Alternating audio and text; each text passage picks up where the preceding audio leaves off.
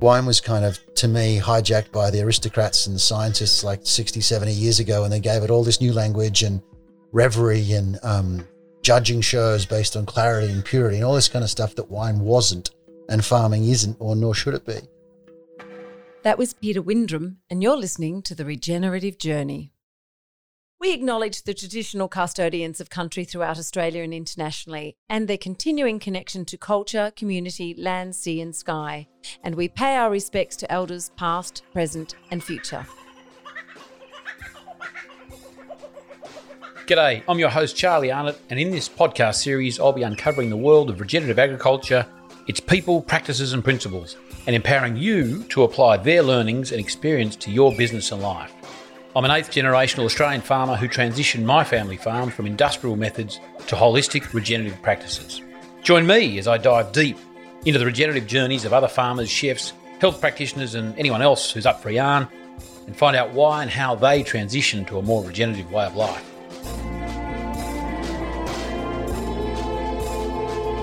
Welcome to The Regenerative Journey with Charlie Arnott. G'day, this week's interview episode is with Peter Windrim, a good mate of mine, currently living up there in Byron Bay, and he's moved up there in the last few years to do a number of things, which we do discuss in the interview.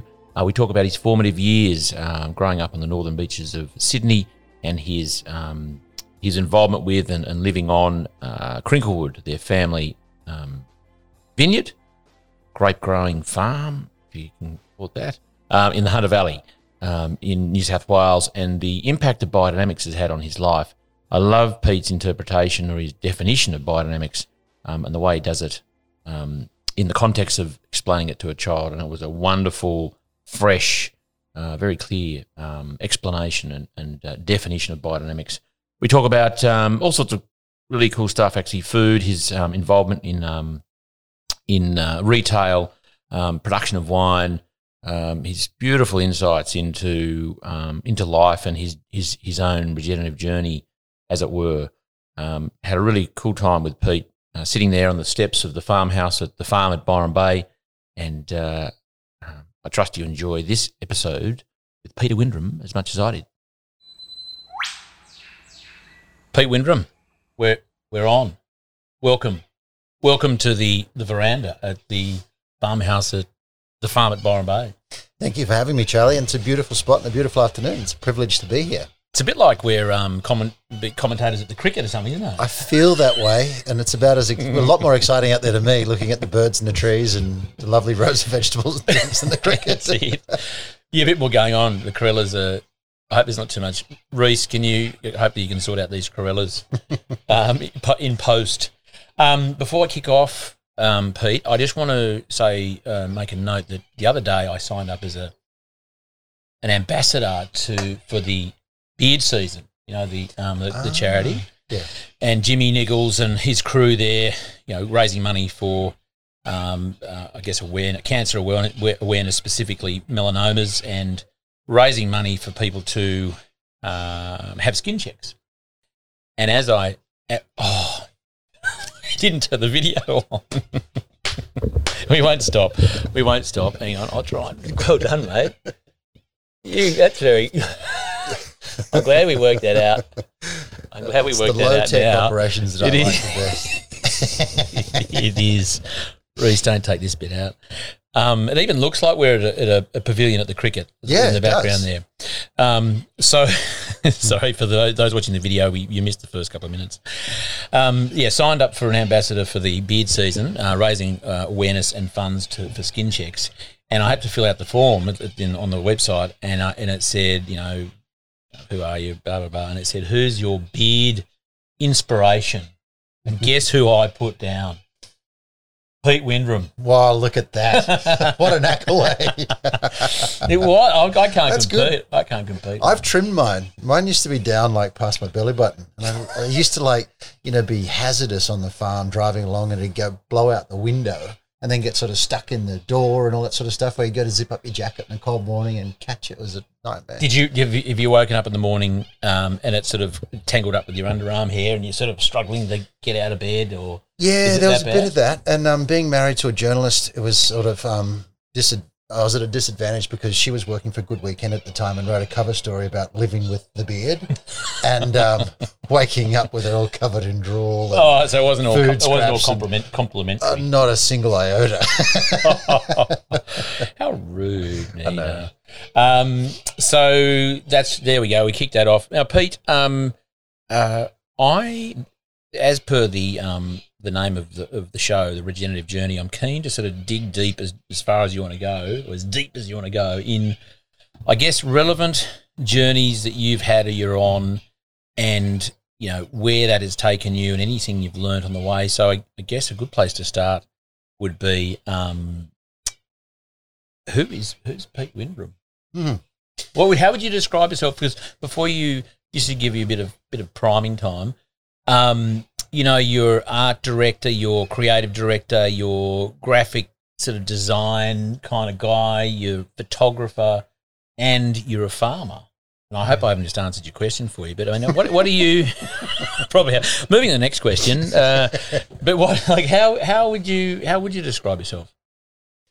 Yeah, I'm all those things, I guess, and winemaker and restaurant owner and all that sort of stuff. But I guess one thing that I've put to everything that I've ever done is, I guess I'm a bit of a deep thinker, and but I'm also quite spontaneous, and they don't normally seem to go hand in glove. And sometimes I'm too spontaneous, and sometimes I'm too much of a deep thinker. But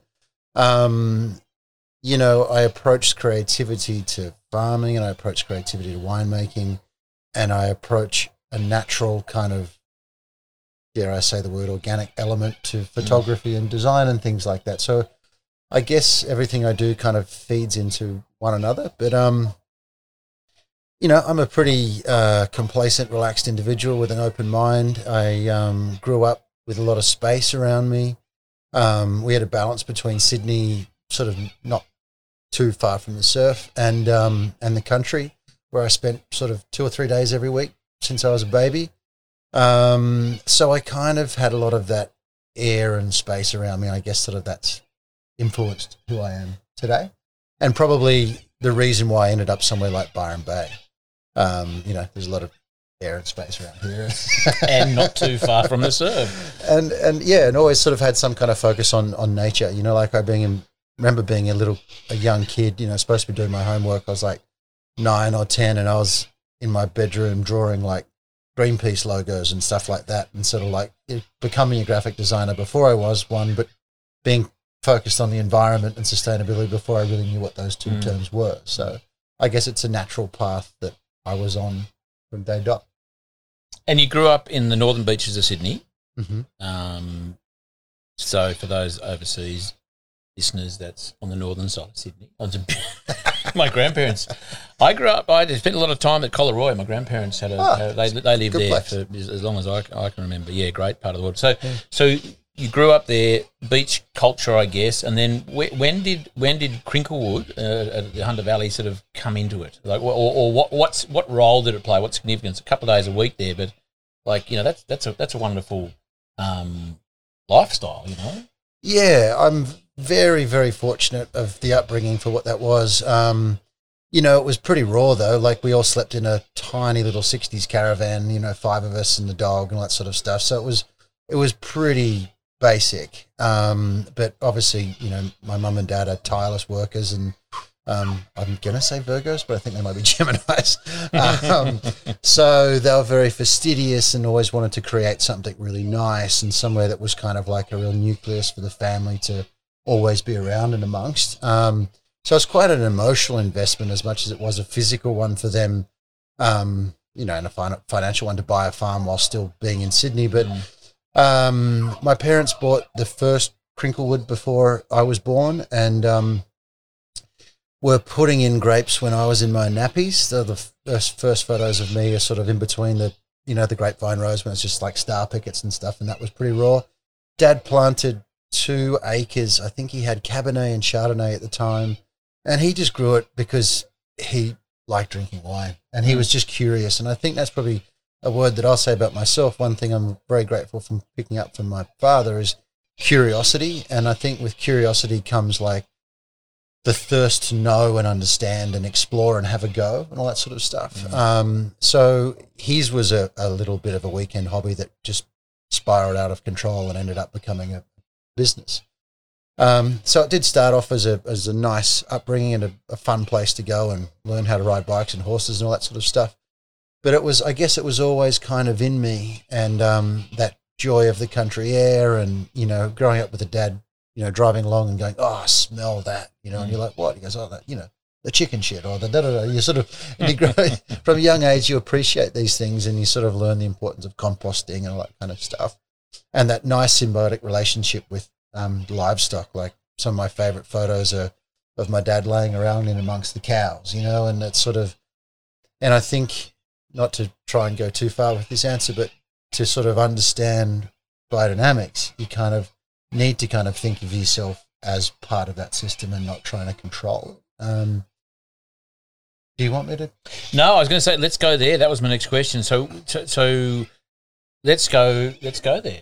Because that's a big part of what we do, what big part of you do, or you have done, and it's it's not one of those things you can't unknow, this sort of stuff. So when how were you introduced to biodynamics, and in what sort of style and where? How's it been involved in your world? Yeah, I mean, I was borrowing books off my dad's shelf before I had even considered going full time on the vineyard and the farm. Just things like the Buddhism of beetroot and the Tao of nettle and all these weird titles.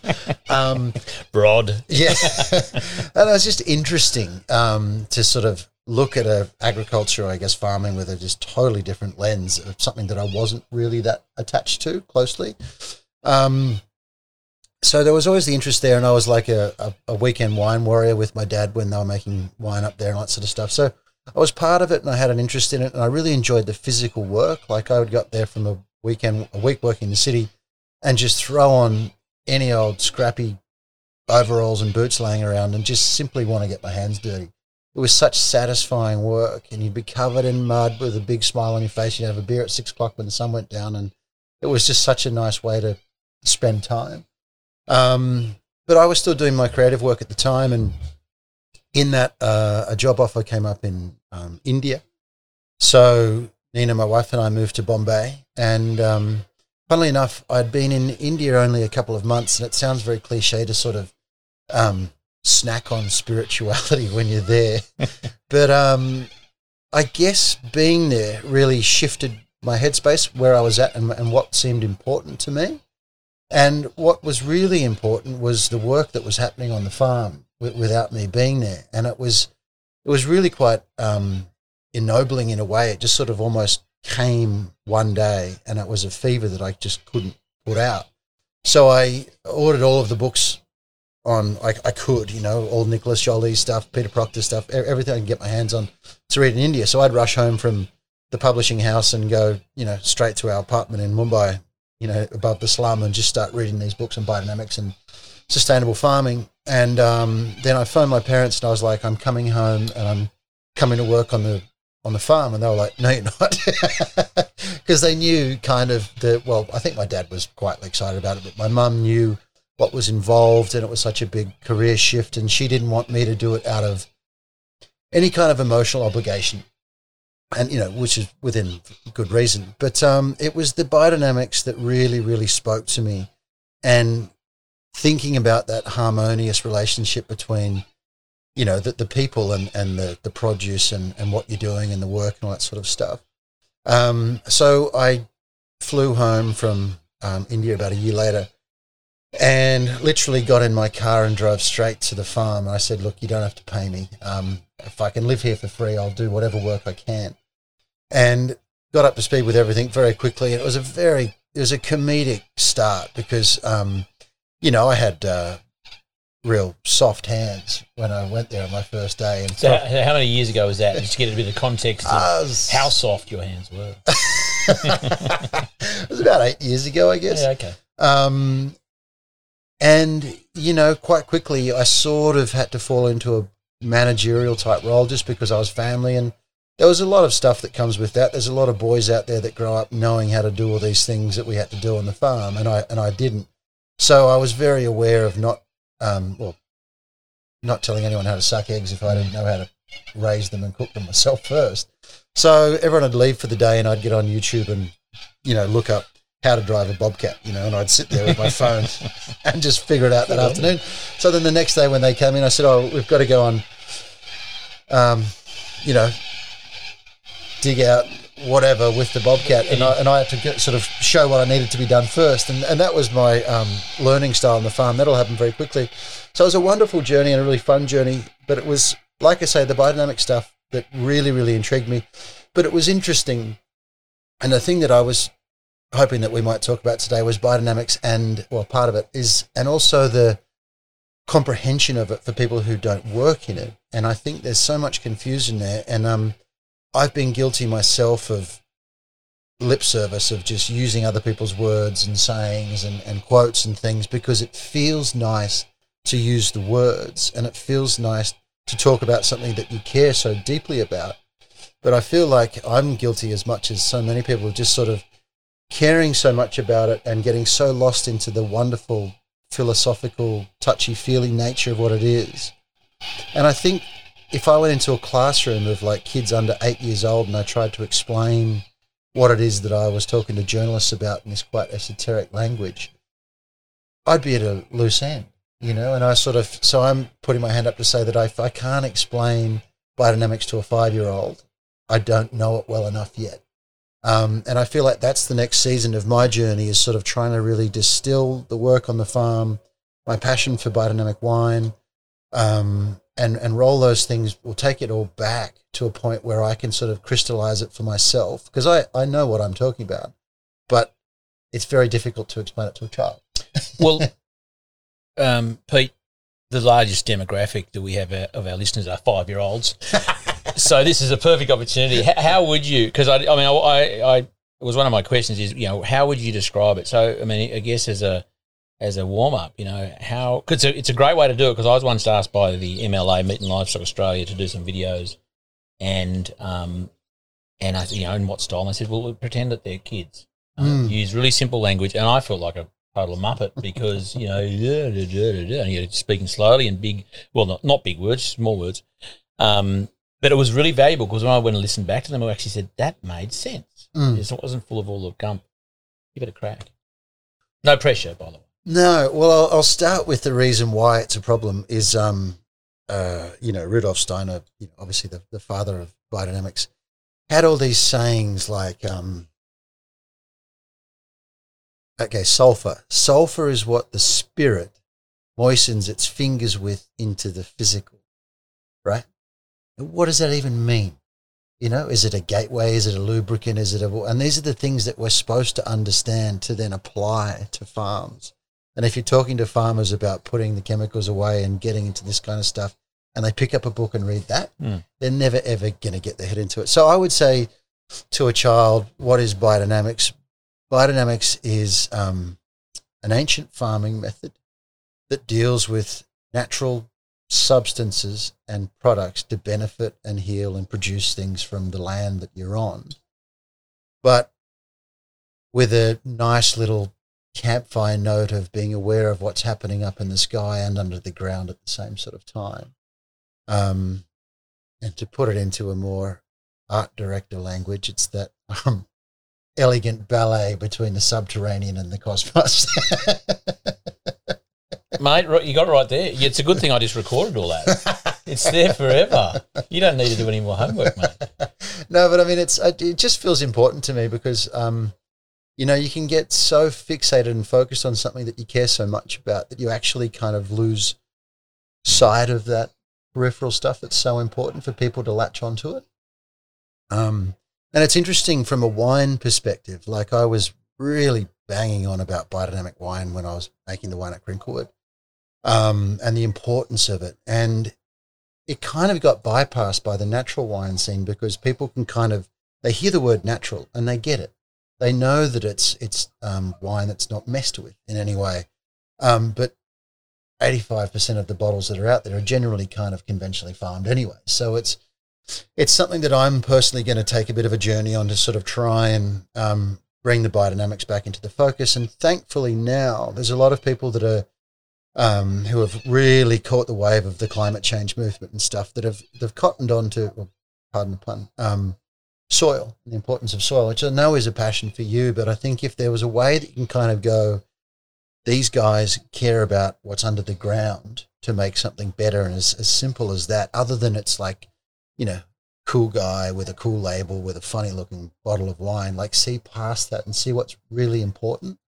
And I think there's certain products that are, the consumables, well, maybe they're sort of luxury consumables like a bottle of wine. People care a little bit less because it's a bit like I'm in it for a good time. When you're in something for a good time, you don't care so much about exactly where it's from or what it's doing, like you might with your eggs or with your milk or with your steak. And if you only have beef once a fortnight or once a week or whatever, you really want it to be a good organic cut. But wine being a bit more of a sort of a folly, it's maybe had a little bit less focus on it. So I feel it's important to go there. You want to put the focus, and one way you've done that fairly and squarely in the world, Peter, is with Supernatural. Can you take us to that point? Because I've sort of skipped over the agricultural side straight to the I guess the retail side of your life and involvement with wine. So why Supernatural? Why was it important? Was it important? Tell us about Supernatural. Yeah, so Supernatural came about from literally my time on the farm and dealing with other farmers and winemakers and things. And to not be too long-winded about this, but my heart story as well as the business story. Sorry, there's a dog. You've been copying the Corellas and they've buggered off, thankfully. But there's a couple of dogs tied up beside in the veranda here at the farm at Byron Bay, and I'm not sure I can't see them. I'm not sure what they're doing to each other. I think they heard me say organic steak. Beef. They're going, Dad, feed me. Wherever Dad is. Hopefully Dad comes and takes some wine soon.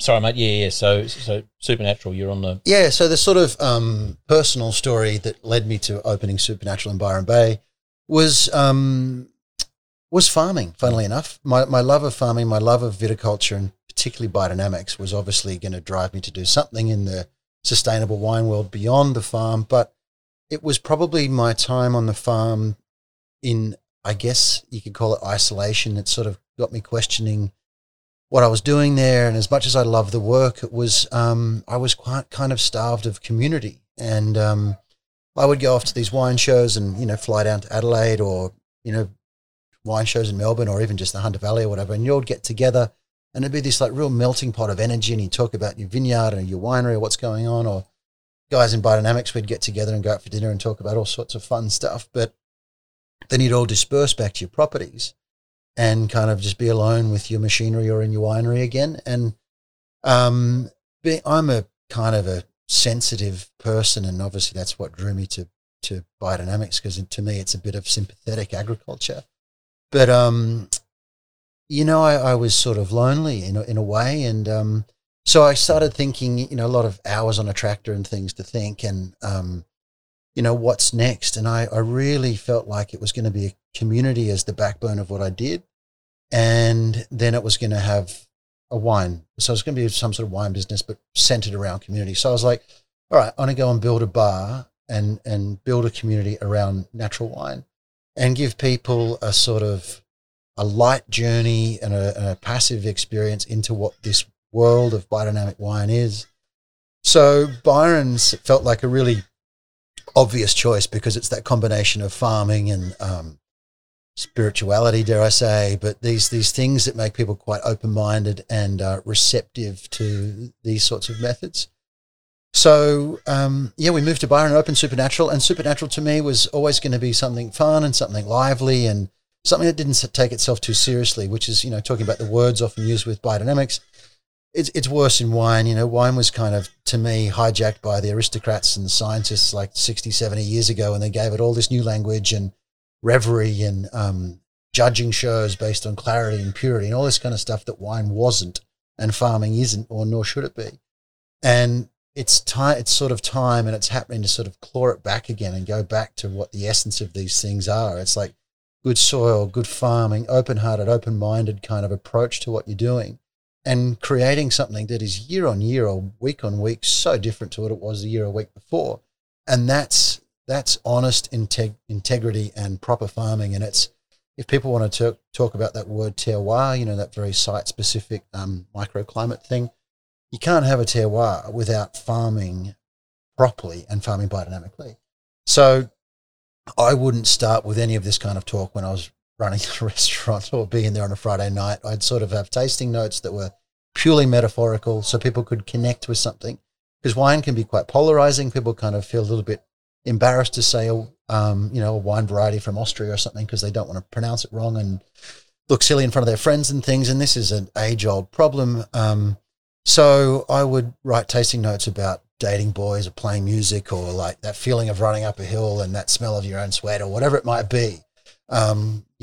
That old leather couch, or, certain smell that sunlight hits a different thing. And people kind of go, oh yeah, I get that. And they don't connect with the wine in any way, but they have the confidence to go, I want the one that's about picking dandelions and listening to The Cure, because that's an emotion that they feel and they know. So I want to taste that, you know? And then they'd have the confidence to kind of go, oh, so what is Zweigelt? And I'd start telling them about it. And then I could get into a bit of the philosophy and the history and geography and things, and it would all make sense. So then they'd walk away really informed, but they kind of arrived at it themselves. Yeah. So, I have to say, it has been, the many times we've been there, has been such a wonderful experience, because your staff, and as you just said, you don't push it onto people. Like you're very good at gauging people's interest and their awareness and what you feel, or you sort of tap into where they're up to in their little wine tasting journey and their experience, and there's no cutlery, it's all finger food. It's just get in there, enjoy. It's a what's the word I'm looking for? Sensation. It's primal. Primal, and it's just sensory. Everything. Yeah. It's the taste. It's the music. It's the vibe. And I read somewhere that it was, the headline on a little article was, why is this bar one of the best wine bars in Australia? Mm-hmm. And that was sometime last year. And you received a Wine Slingers Award for Maverick last year, Peter, as well, for good reason. So now tell me, where, just in the context, I want to get back to the agriculture side of, or the hands-on, the dirt side of dirt and soil of biodynamics in your world. What about, given we're talking about supernatural, you, like many retailers and restaurateurs, have had to shut their doors for some time. What, without going into all the detail of what that meant specifically for the bar, but what about you? Where's the last couple of months sort of taken you in your journey, or your thinking, or your sort of, I don't know whether it's values or whatever. Where's it sort of put you? Has it thrown you, or has it sort of placed you gently in a spot? Both. I mean, it's been an expansive couple of months, mostly for my waistline. Expansive. You're a very, very handsome, slim-looking man, Peter. I'm sucking in. No, it was, look, like everybody, it was a yo-yo. It had days where I was like, wow, when do you ever get a chance for the world to hit pause and to step back and reassess your own life and your own business and have the time to actually kind of readdress where you're going? To quote Charlie Arnott, I tried to see it as a gift. And, when you once said that to me, how do you see it as a gift? And it's a wonderful thing to sort of put the mirror back on your situation. And I had a bit of a moment of despair the week that I shut, because I was still paying exorbitant rent. I didn't know what was going to happen to my staff. I mean, everything happened very quickly. It was a domino effect, but day by day, new things came up. And then when I sort of finally knew where we were at, which was within the week, I surrendered to it. Like biodynamics, it gives you sort of like great metaphors, because you can't force anything. And the more you learn to work with it, the more power it all has at the end of the day. So, I did a lot of things everyone else did. I cooked a lot. I pickled things. I, made some flower wine. I did all sorts of fun stuff that I wouldn't normally have the time to do. And I spent a lot of time with my wife, which was beautiful. But, we got to wake up see the sunrise together, which would never happen normally when you're running a restaurant. And it gave me some time to think about some ideas beyond the immediate business, and sort of reignited or refused all of my passions, like the restaurant industry, the wine industry, and agriculture. So I've really, it sounds awful because I know a lot of bad things have gone down. A lot of people have lost their businesses and lives and things, but to speak purely personally, I've got a lot out of the time. And what I mean, and I'd agree. I feel very the same way in terms of the pause and the opportunity and the reflection. What are you going to do differently as a result? Like, is there sort of like is there a renewed vigor for for Supernatural or for other projects, or is it on the domestic at home with Nina? Is it like some you're going to be making flower wine every week? Like what are some sort of, I guess what I fear. Not fear. What I think about, reflect on is, I don't want to sort of get another 2 months down the track and go, oh, hang on, what happened? And just feel like I'm back on that normality train, So I guess how has it pivoted your life? You go, I'm going to do this now. I'm going to stop doing that. Is there any lessons you've learned from that? You're just going to go, no, never again. Yeah, I mean, from the business model itself, one that's sort of been niggling away at me and I haven't really arrived at a formalized decision yet is imported wine. And, watching what happened with climate change and the benefits from the world stopping was such a wonderful experiment that we'll probably never, ever get again, to see how being able to see the Himalayas for the first time in 40 years and all these things that keep coming up is such an amazing example of what would happen if we did slow down, So one thing that I've been really wrestling with is, I probably should have a 100% biodynamic Australian wine list, because my original thought was, isn't it nice to give people this passive education and wine tour, I guess, of the world, trying wines from Georgia and Austria and Hungary and all these, and Japan, all this kind of stuff. But they're being flown into the country, or they're being shipped into the country. So that's sort of something that I'm looking at to have a little bit more of a domestic focus, I guess. And I think for me personally, it's the work-life balance thing is 100% critical. Like when I was heading into this, I was sort of like running pretty hot after a difficult summer. I was really acutely watching the news about what was happening in Asia. Like I was following BBC in London, and remember listening to a thing late at night about Hong Kong just collapsing overnight, and every single restaurant was shut, and that was January, and we were still in the middle of bushfires and trying to get summer businesses afloat. So I came into COVID like pretty red hot, and I did a few tests on myself, and I was low in magnesium, and I knew that was based around stress and anxiety and all this kind of stuff. So what it showed me was to kind of like, I need more time for myself. And no matter how I emerge from this, I really need to have that, strike that balance again. It's hard, and we're all sort of martyrs in a way that, it's my own business, I've got to do it, and if no one else does it, it won't happen and all this kind of stuff. But it does. Like, this has shown us that the world goes on, people survive, people thrive, people rise up, we get better. So yeah, that, and I don't want any staff to kind of like bust their guts more than they have, and just sort of try and be a bit more calm with how I approach everything. I've started meditating again during this phase, which I'm so grateful for. I was going to ask you if you got on the show. Yeah, I hadn't. I let it go when I opened the restaurant, because I sort of felt weird to start meditating at 10 a.m. I know people do Transcendental and do it a couple of times a day, but for me, it's mornings really only, and that's the time where I sort of really tune in. And I've been doing that almost daily. If I miss a day, I sort of make sure I do something, go for a run or go for a surf or something. So that's probably the biggest takeaway for me. I want to jump back to farming, and again, not just yet into soil and the substance, but more creativity. Like, as I asked you earlier there, Pete, you're many things, and one wonderful thing about you are a farmer at heart, because you work hard, you know your stuff, you produce something that is beautiful. So you're definitely a farmer in that sort of, by that definition, but you're also very creative. What is it that you think? How can And at the end of the day, everyone's creative. And it's just about choosing to express that and how they do that. What are some tips you can give our listeners, and not just farmers really? I mean, there's lots of people in jobs that are creative, but they just don't have that outlet. Any tips that work for you in terms of just making sure, you're on the case that that's an important part of your life? Let's just leave it in the context of farming. Is there sort of some things you can just tell our listeners that sort of work for you or that are important?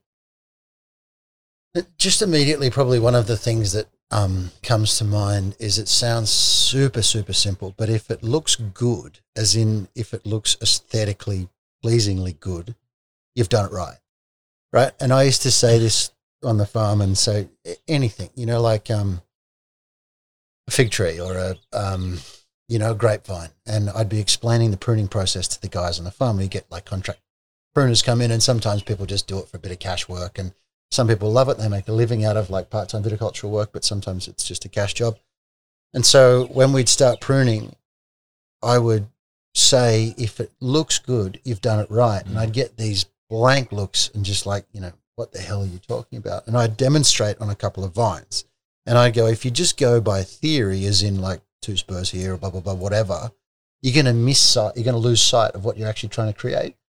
And it's the same with a tree, like, like these trees, they need to look like a lollipop, and the insides need to be spacious, like a wine glass. And if you talk, so to me, everything was kind of aesthetically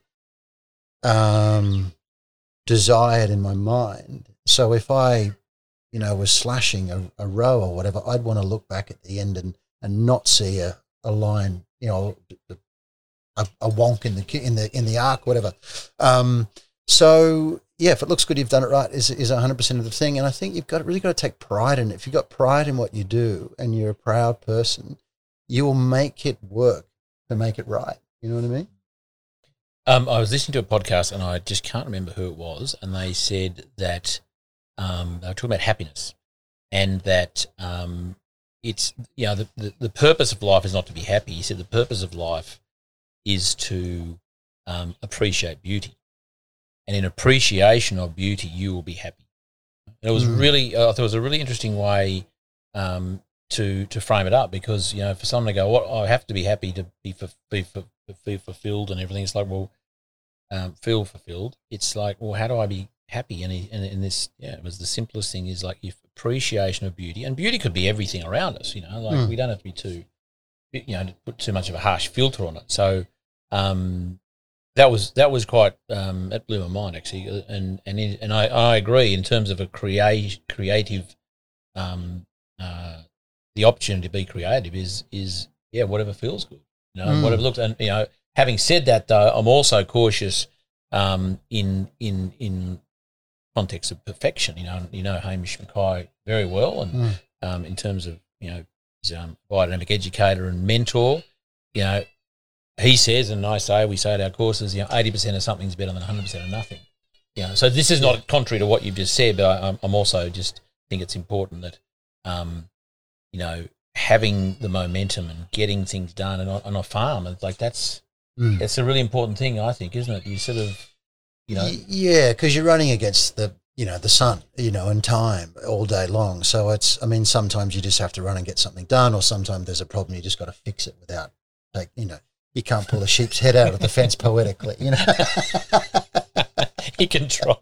You just don't do it too close to the road, Pete. People start wondering what's going on. So, I mean, purely they're kind of like methodical tasks, that kind of stuff. But, but applying a bit of art to it, like even plunging the must in a fermenting tank, I would always be like, yeah, but dip it and dive it and give it a flick, what do you do when you're in your kitchen? You don't just like aggressively mash something. You've got to feel some connection to what you're doing. Otherwise, you're not actually doing it. But I agree with you about when it comes to application of biodynamics, full stop. Like if you're thinking about it, you're not doing anything. Or if you're putting a mood board together, you're not doing anything. But if you're actually trying to have a go and doing the bit that you can in your spare time, you don't have a flow horn, you're just using buckets, or you're just using a broken olive branch instead of a broom handle, whatever you're doing out there, it's 100% better than nothing. Yeah, I definitely agree. Because I think getting back to biodynamics, there's a couple of schools of thought in Australia around I guess practice, not so much the principles, but the practice. And we are of the school that again 80% of something's better than 100% of nothing, and that some people can get. And I was talking to someone about it today. People can get really caught up in the precision of it, in the term of the time of the day, or the time of the year, or the amount grams per hectare and that sort of thing. And it's really something that's made my in relationship with biodynamics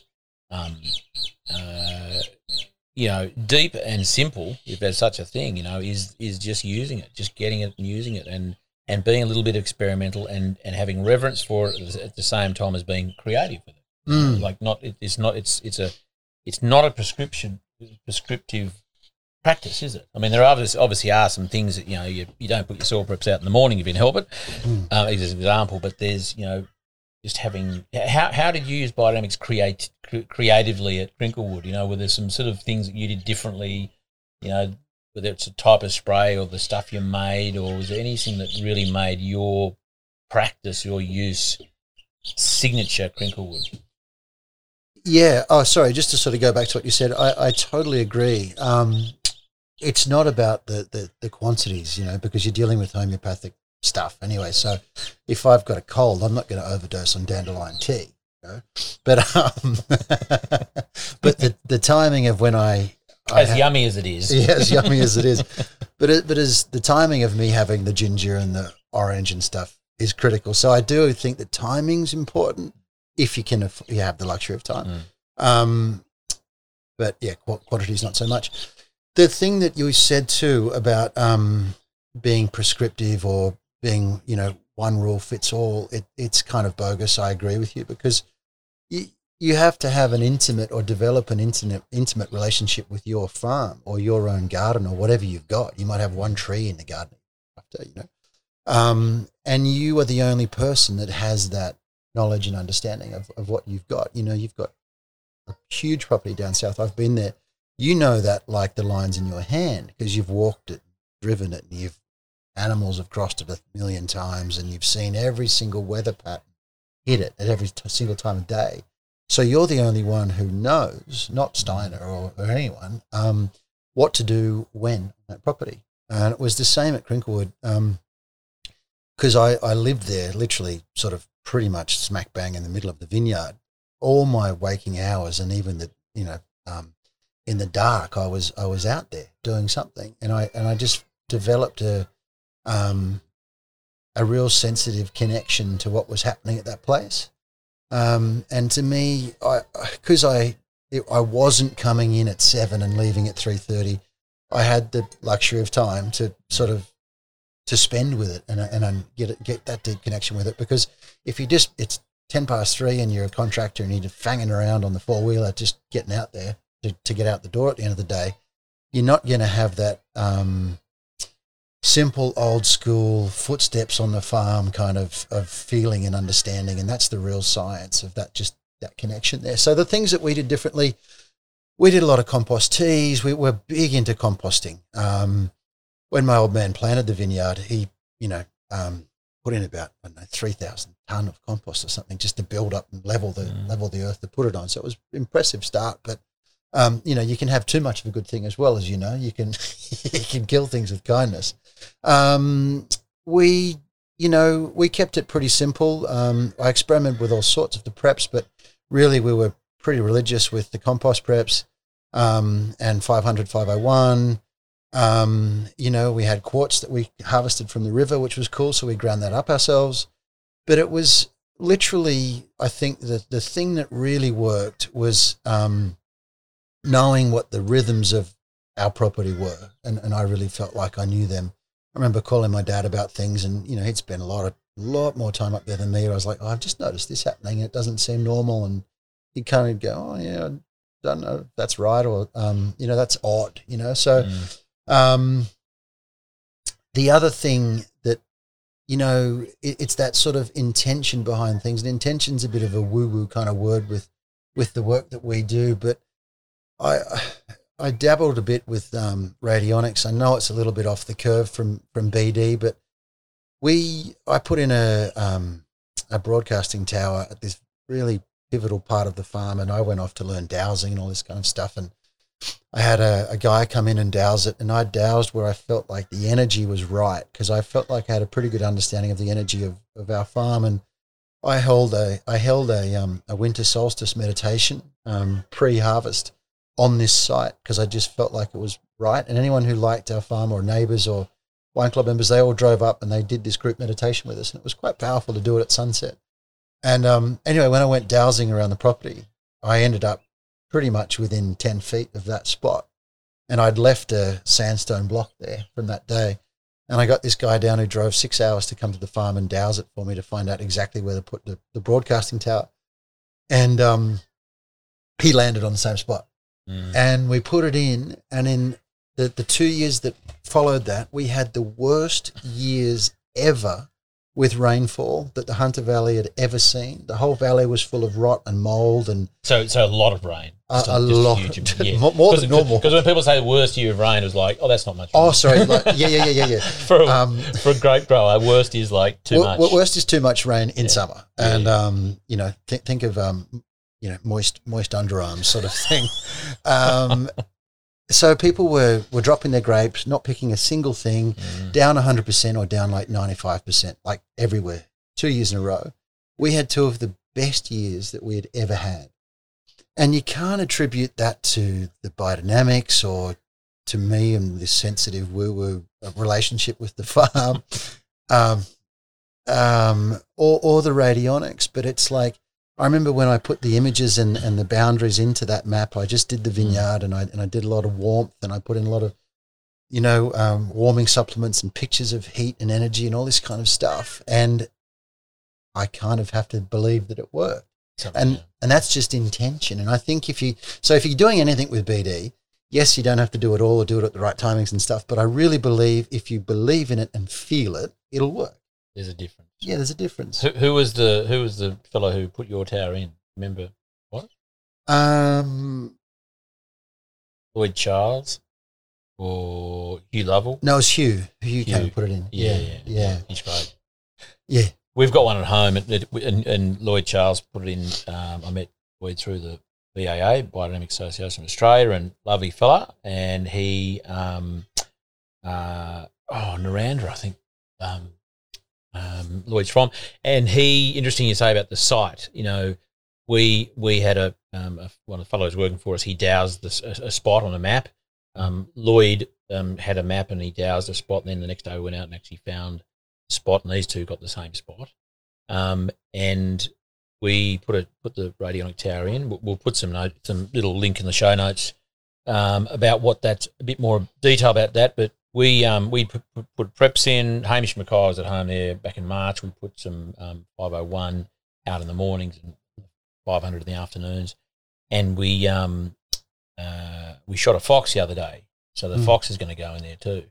He's going to go in the tower to try and move the foxes on from Hanamino. But back to your point about where you found the spot. I mean, it's interesting that, I wonder whether that spot was a spot and you both found it, you and the other fella, because of the gathering that had taken place on that spot, or whether whether that had created a bit of an energy, residual energy, and that was where they found, or that gathering, and you probably tell us, the gathering was put there because that was the place that we, the group innately went to because there was already an energetic thing there, whether they were attracted to that in the first place, or whether the dowsers in yourself found it because of the energy you put there by the group. Was it sort of the chicken or the egg? I don't know. Have you got any sort of views on that in terms of that residual energy sort of stuff? Probably like a sort of a combination of both, because if you're looking for a peaceful place to meditate or to feel calm, you're looking for that grounding energy, aren't you? And I guess it's a similar thing for the tower, because you're just working with this like sort of just surface level stuff. It's all very kind of like earthing. But But I think just spatially, it just sort of things just feel right, and it's very hard to sort of put words to them. Like it's just kind of like like something settling into a bowl. Like that's where the energy sort of like just resides. And yeah, maybe we were all looking for a similar feeling. That's probably why we arrived at a similar place. I'm not sure. You're definitely weren't looking for anything kind of like exciting or like chaotic. Or, where you're going to have a rave party, Yeah. the splendor in the grass of the Hunter Valley. Yeah. I think it's such an subtle energy stuff, and we've done some work with Patrick McManaway, and just that it's such an untapped tool, isn't it? I think that and it's, there's not many farmers who tap into that, and I guess in the world of regenerative agriculture and biodynamics, it's not necessarily that is the tool of choice, but it's more it's all part of a similar box of tools, which are not all based around science, not all prescriptive, and not all objective, isn't it? That's sort of one of the wonderful things about this space. Yeah, that's so true. I was thinking about that on the way down here this afternoon, and we're so okay with acupuncture and Reiki and all these things, right? And a little bit of what that is kind of like a terrestrial acupuncture style thing. You're finding a nerve point or a trigger point type thing, and there's a couple of interesting wine guys in the Loire in France that actually move rocks and things around their farm to kind of like, calm certain energies and thing. And that would sound completely off the charts to so many people. But if you went to your GP and you were complaining about, some niggling pain, and they said, oh, you've got to go and get some needles in your chest, the first time you'd heard that would sound equally as crazy, And I think there's a lot of that sort of like spiritual connection people try to draw between your farm and your body. But I think and your mind, but I think it's a very lovely place to try and put your thought and to try and wrap your head around it, because if you think about the two in a similar way, it won't feel like a paradigm shift in any way. It'll just feel like natural. Well, Patrick, he talks about, I guess he calls himself a landscape. Well, he practices landscape acupuncture. That's one of his things, one of his practices where he's looking for black water, or there's certain residual energies he's trying to move on. But I just find it absolutely fascinating. I had another question for you based around that, Pete, but it's now it has left my soft, mushy brain. Tell me what? Oh no, I remember now. It was I love wine, and I'm sort of dabbled with the idea of putting some grapes in a Burra, and Dad always had a sort of he's curious to do that as well. So it's a bit of a passion of mine. So I love the idea of farming in that style, growing grapes, producing a wonderful thing. And I just would love more wine makers and grape growers to use biodynamics, because I just see, I can taste, and that's one of your things, is it's just the taste of it. For those grape growers, winemakers listening, what are the sort of the things that you could suggest that they think about, or some tips or some trigger points, or what's that thing doing again? Phone eye for storage is full. Oh no! You're just getting juicy. I just getting because we'll put that up. It's right. The podcast, the audio is the important thing.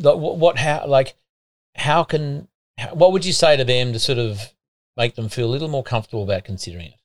Anything experiences you've had? Look, it's difficult area, because a lot of people are just against it, or don't feel like they need it, for one.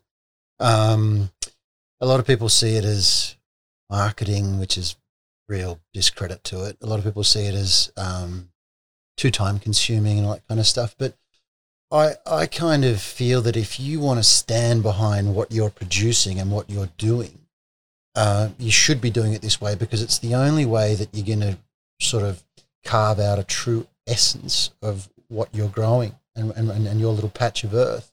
And if you want a wine to taste purely of where that grape is grown in that soil that belongs to you and have any kind of point of difference, you should be giving this a go as well.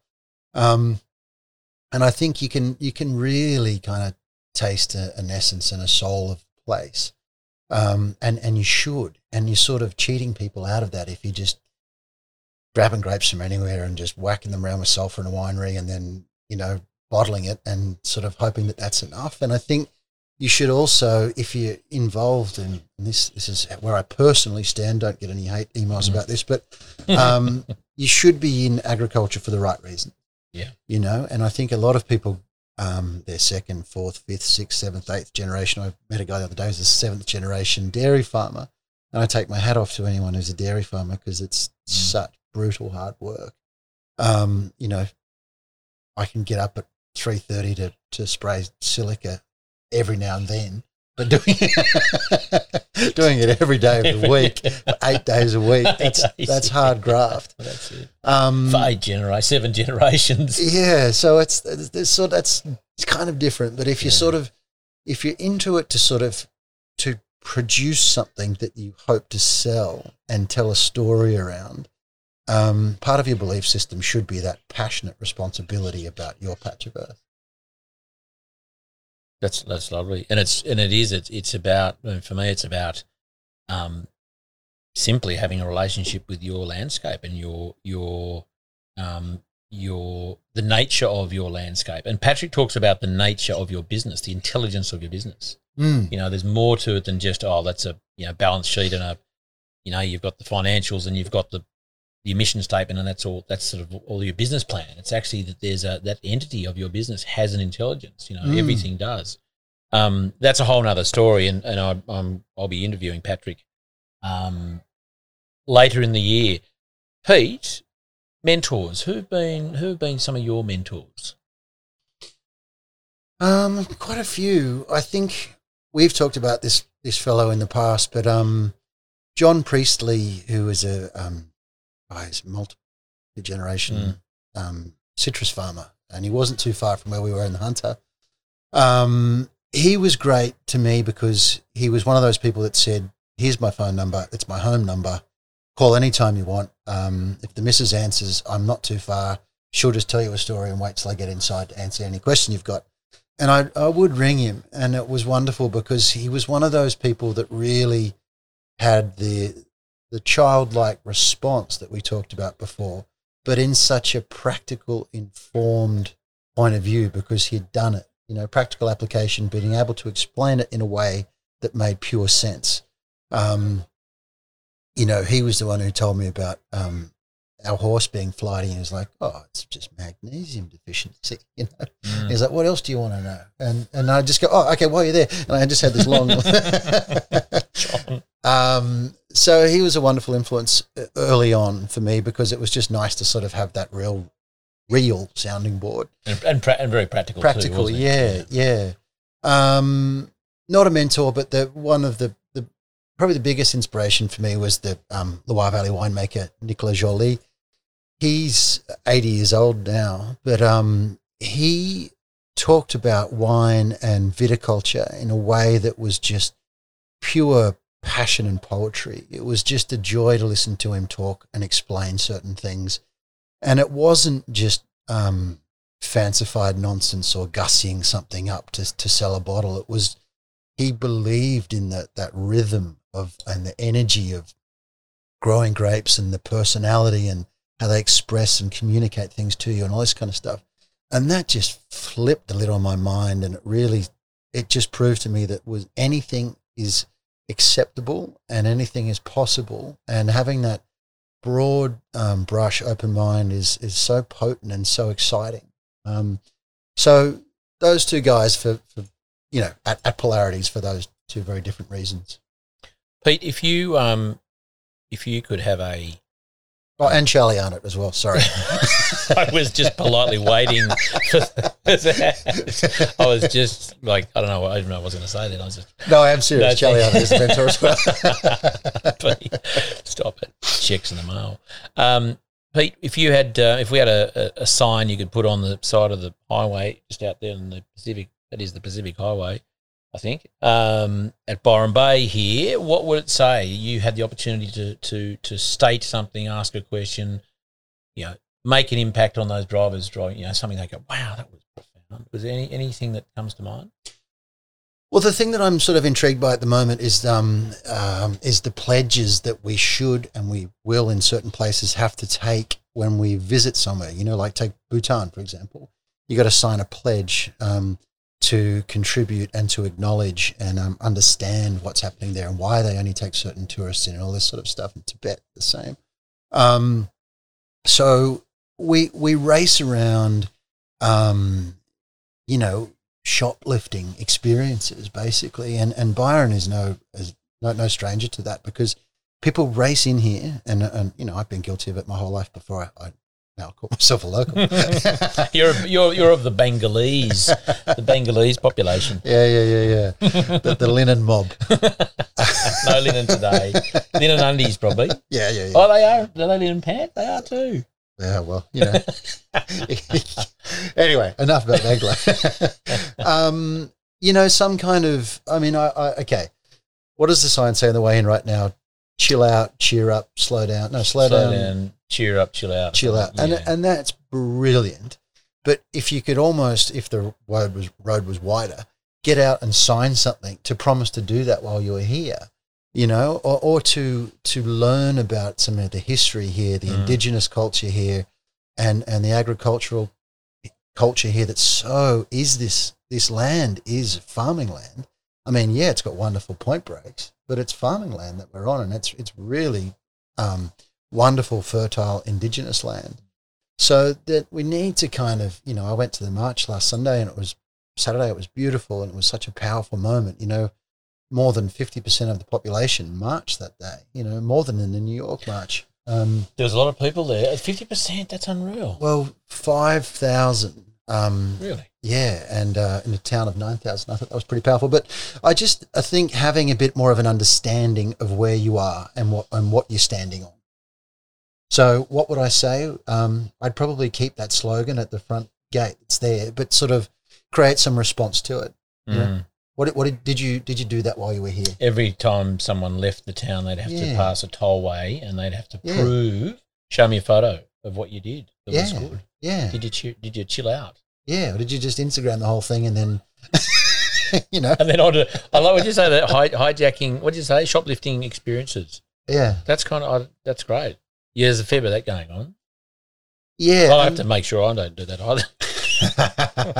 No, but I've been fortunate to travel quite a bit with my wife's work. She travels professionally for work. And one of the things that I love most, like I had an argument with my dad about politics on the phone this morning.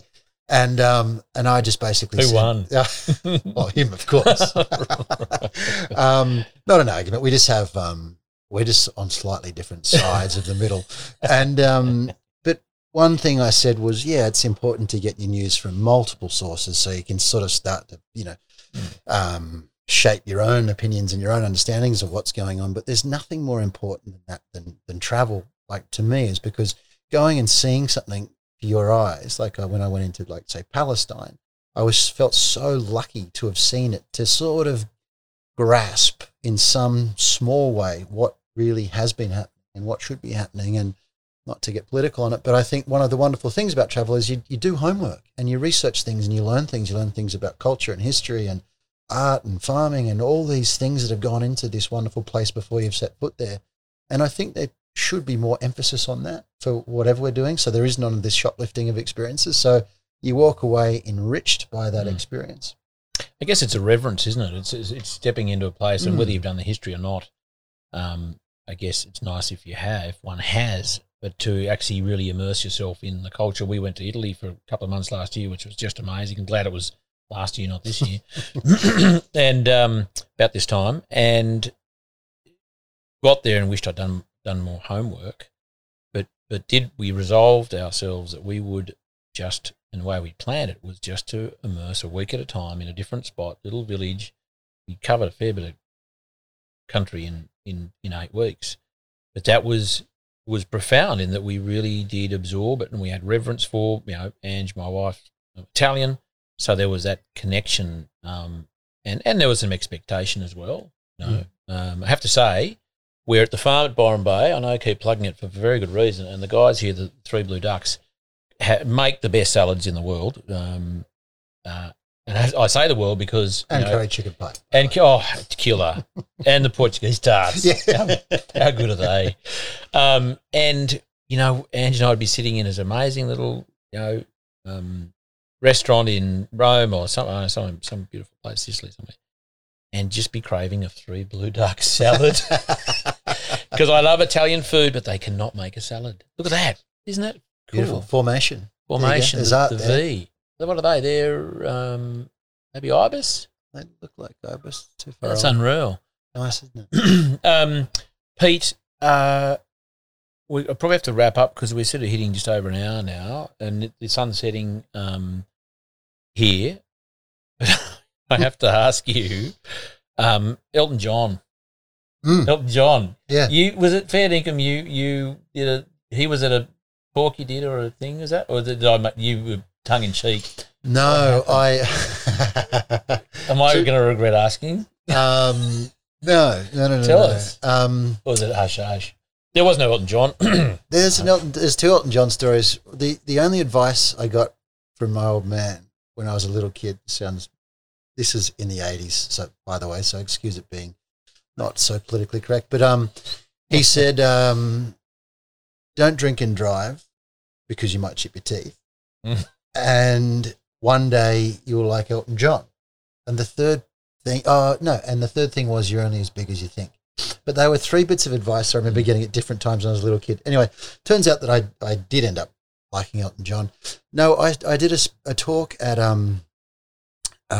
in Byron to the Paradiso group about morphing careers and shape-shifting and evolution and stuff with what you do. And there's a line that I started with, and I can't remember what it was. I think they said in the film about Elton John, it says, you've got to kill the person that you were born to be in order to become the person that you want to be, right? And that's all about, stripping away your old self and just throwing on the mask and being someone different.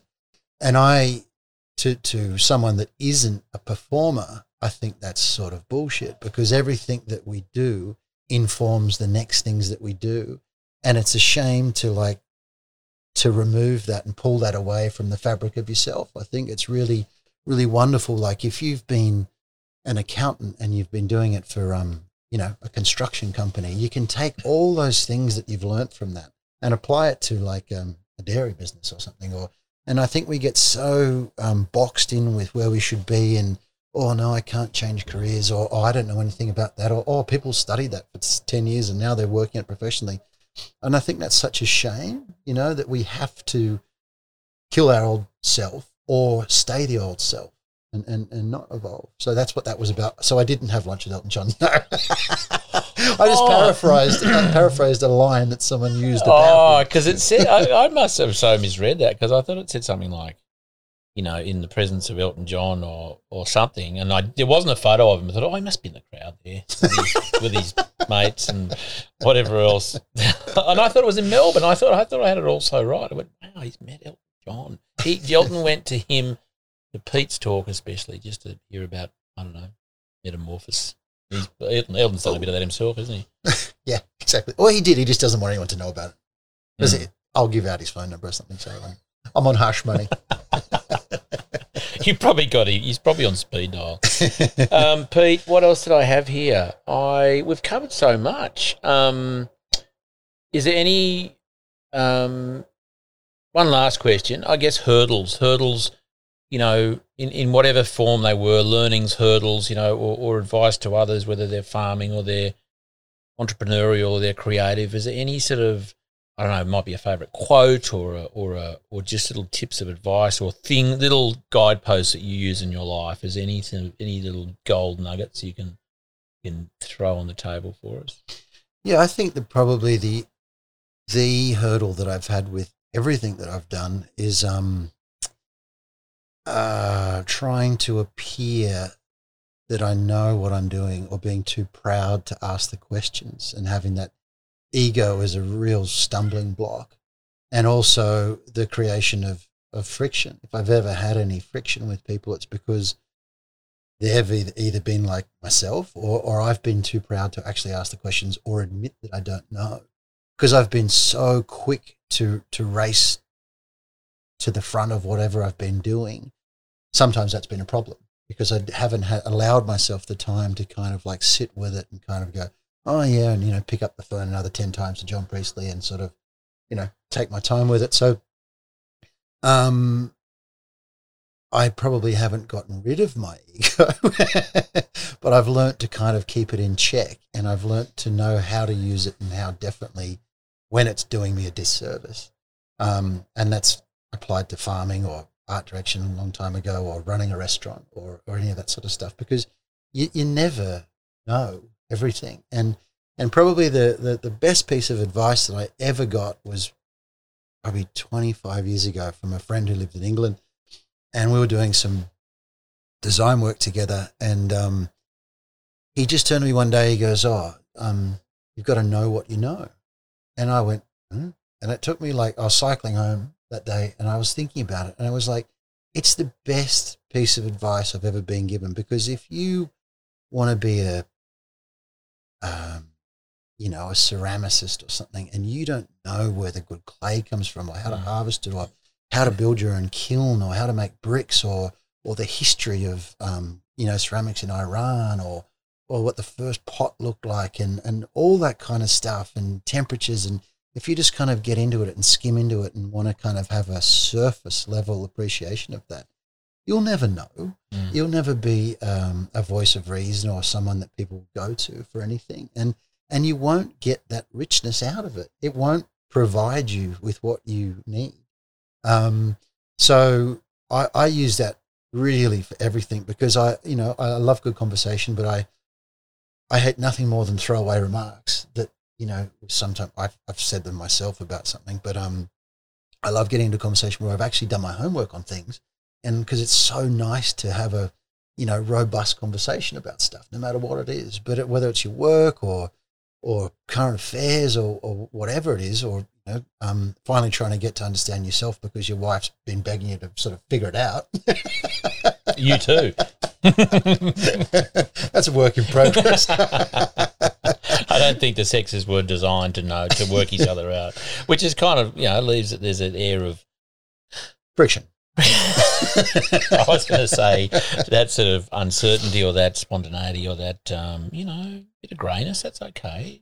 There's that gap for creativity there, and exploration. Always room for improvement, Yeah, totally. We're not too proud to, I think that's great. And I guess that's probably where we should leave it, Pete. I think I had something else to add to that, but there's probably really no need. I think the one last thing that I'll say is people need to ask more questions. Like if kids are going to the butcher shop with their mum, like, ask the guy, where were those cows from? Where was that sheep from? Who's the farmer? Matthew Evans used to be quite good on that, like 3 degrees of separation from the paddock or the animal or whatever to the plate and things. And I think we need to put more pressure on the people, and I think it's got to start in the homes and filter its way out. And I think that would help the same with wine. Like Nina used to go into bottle shops and go, have you got anything biodynamic? And they go, all wine's biodynamic. And she was like, okay. So I just think that's a really, really simple thing. So, and that's the subtle way that we can put pressure on and start from the bottom to get, more people doing the right work. I think that's I can't agree more, asking, that's all. I always emphasize to people is ask better questions, because you'll get better answers, and then that incites more curiosity. And I think that's a really healthy place to do anything from, isn't it? Constant a hunger and back to your comments about, what was it again? Knowing know what you know. Know what you know. It's about being an artisan in something, and if you're really passionate about it, and really, as you say, having reverence for the topic or the job or the trade or whatever it is, and it's not necessarily about being an expert. It's just having, a relationship with that trade, or that, as you say, the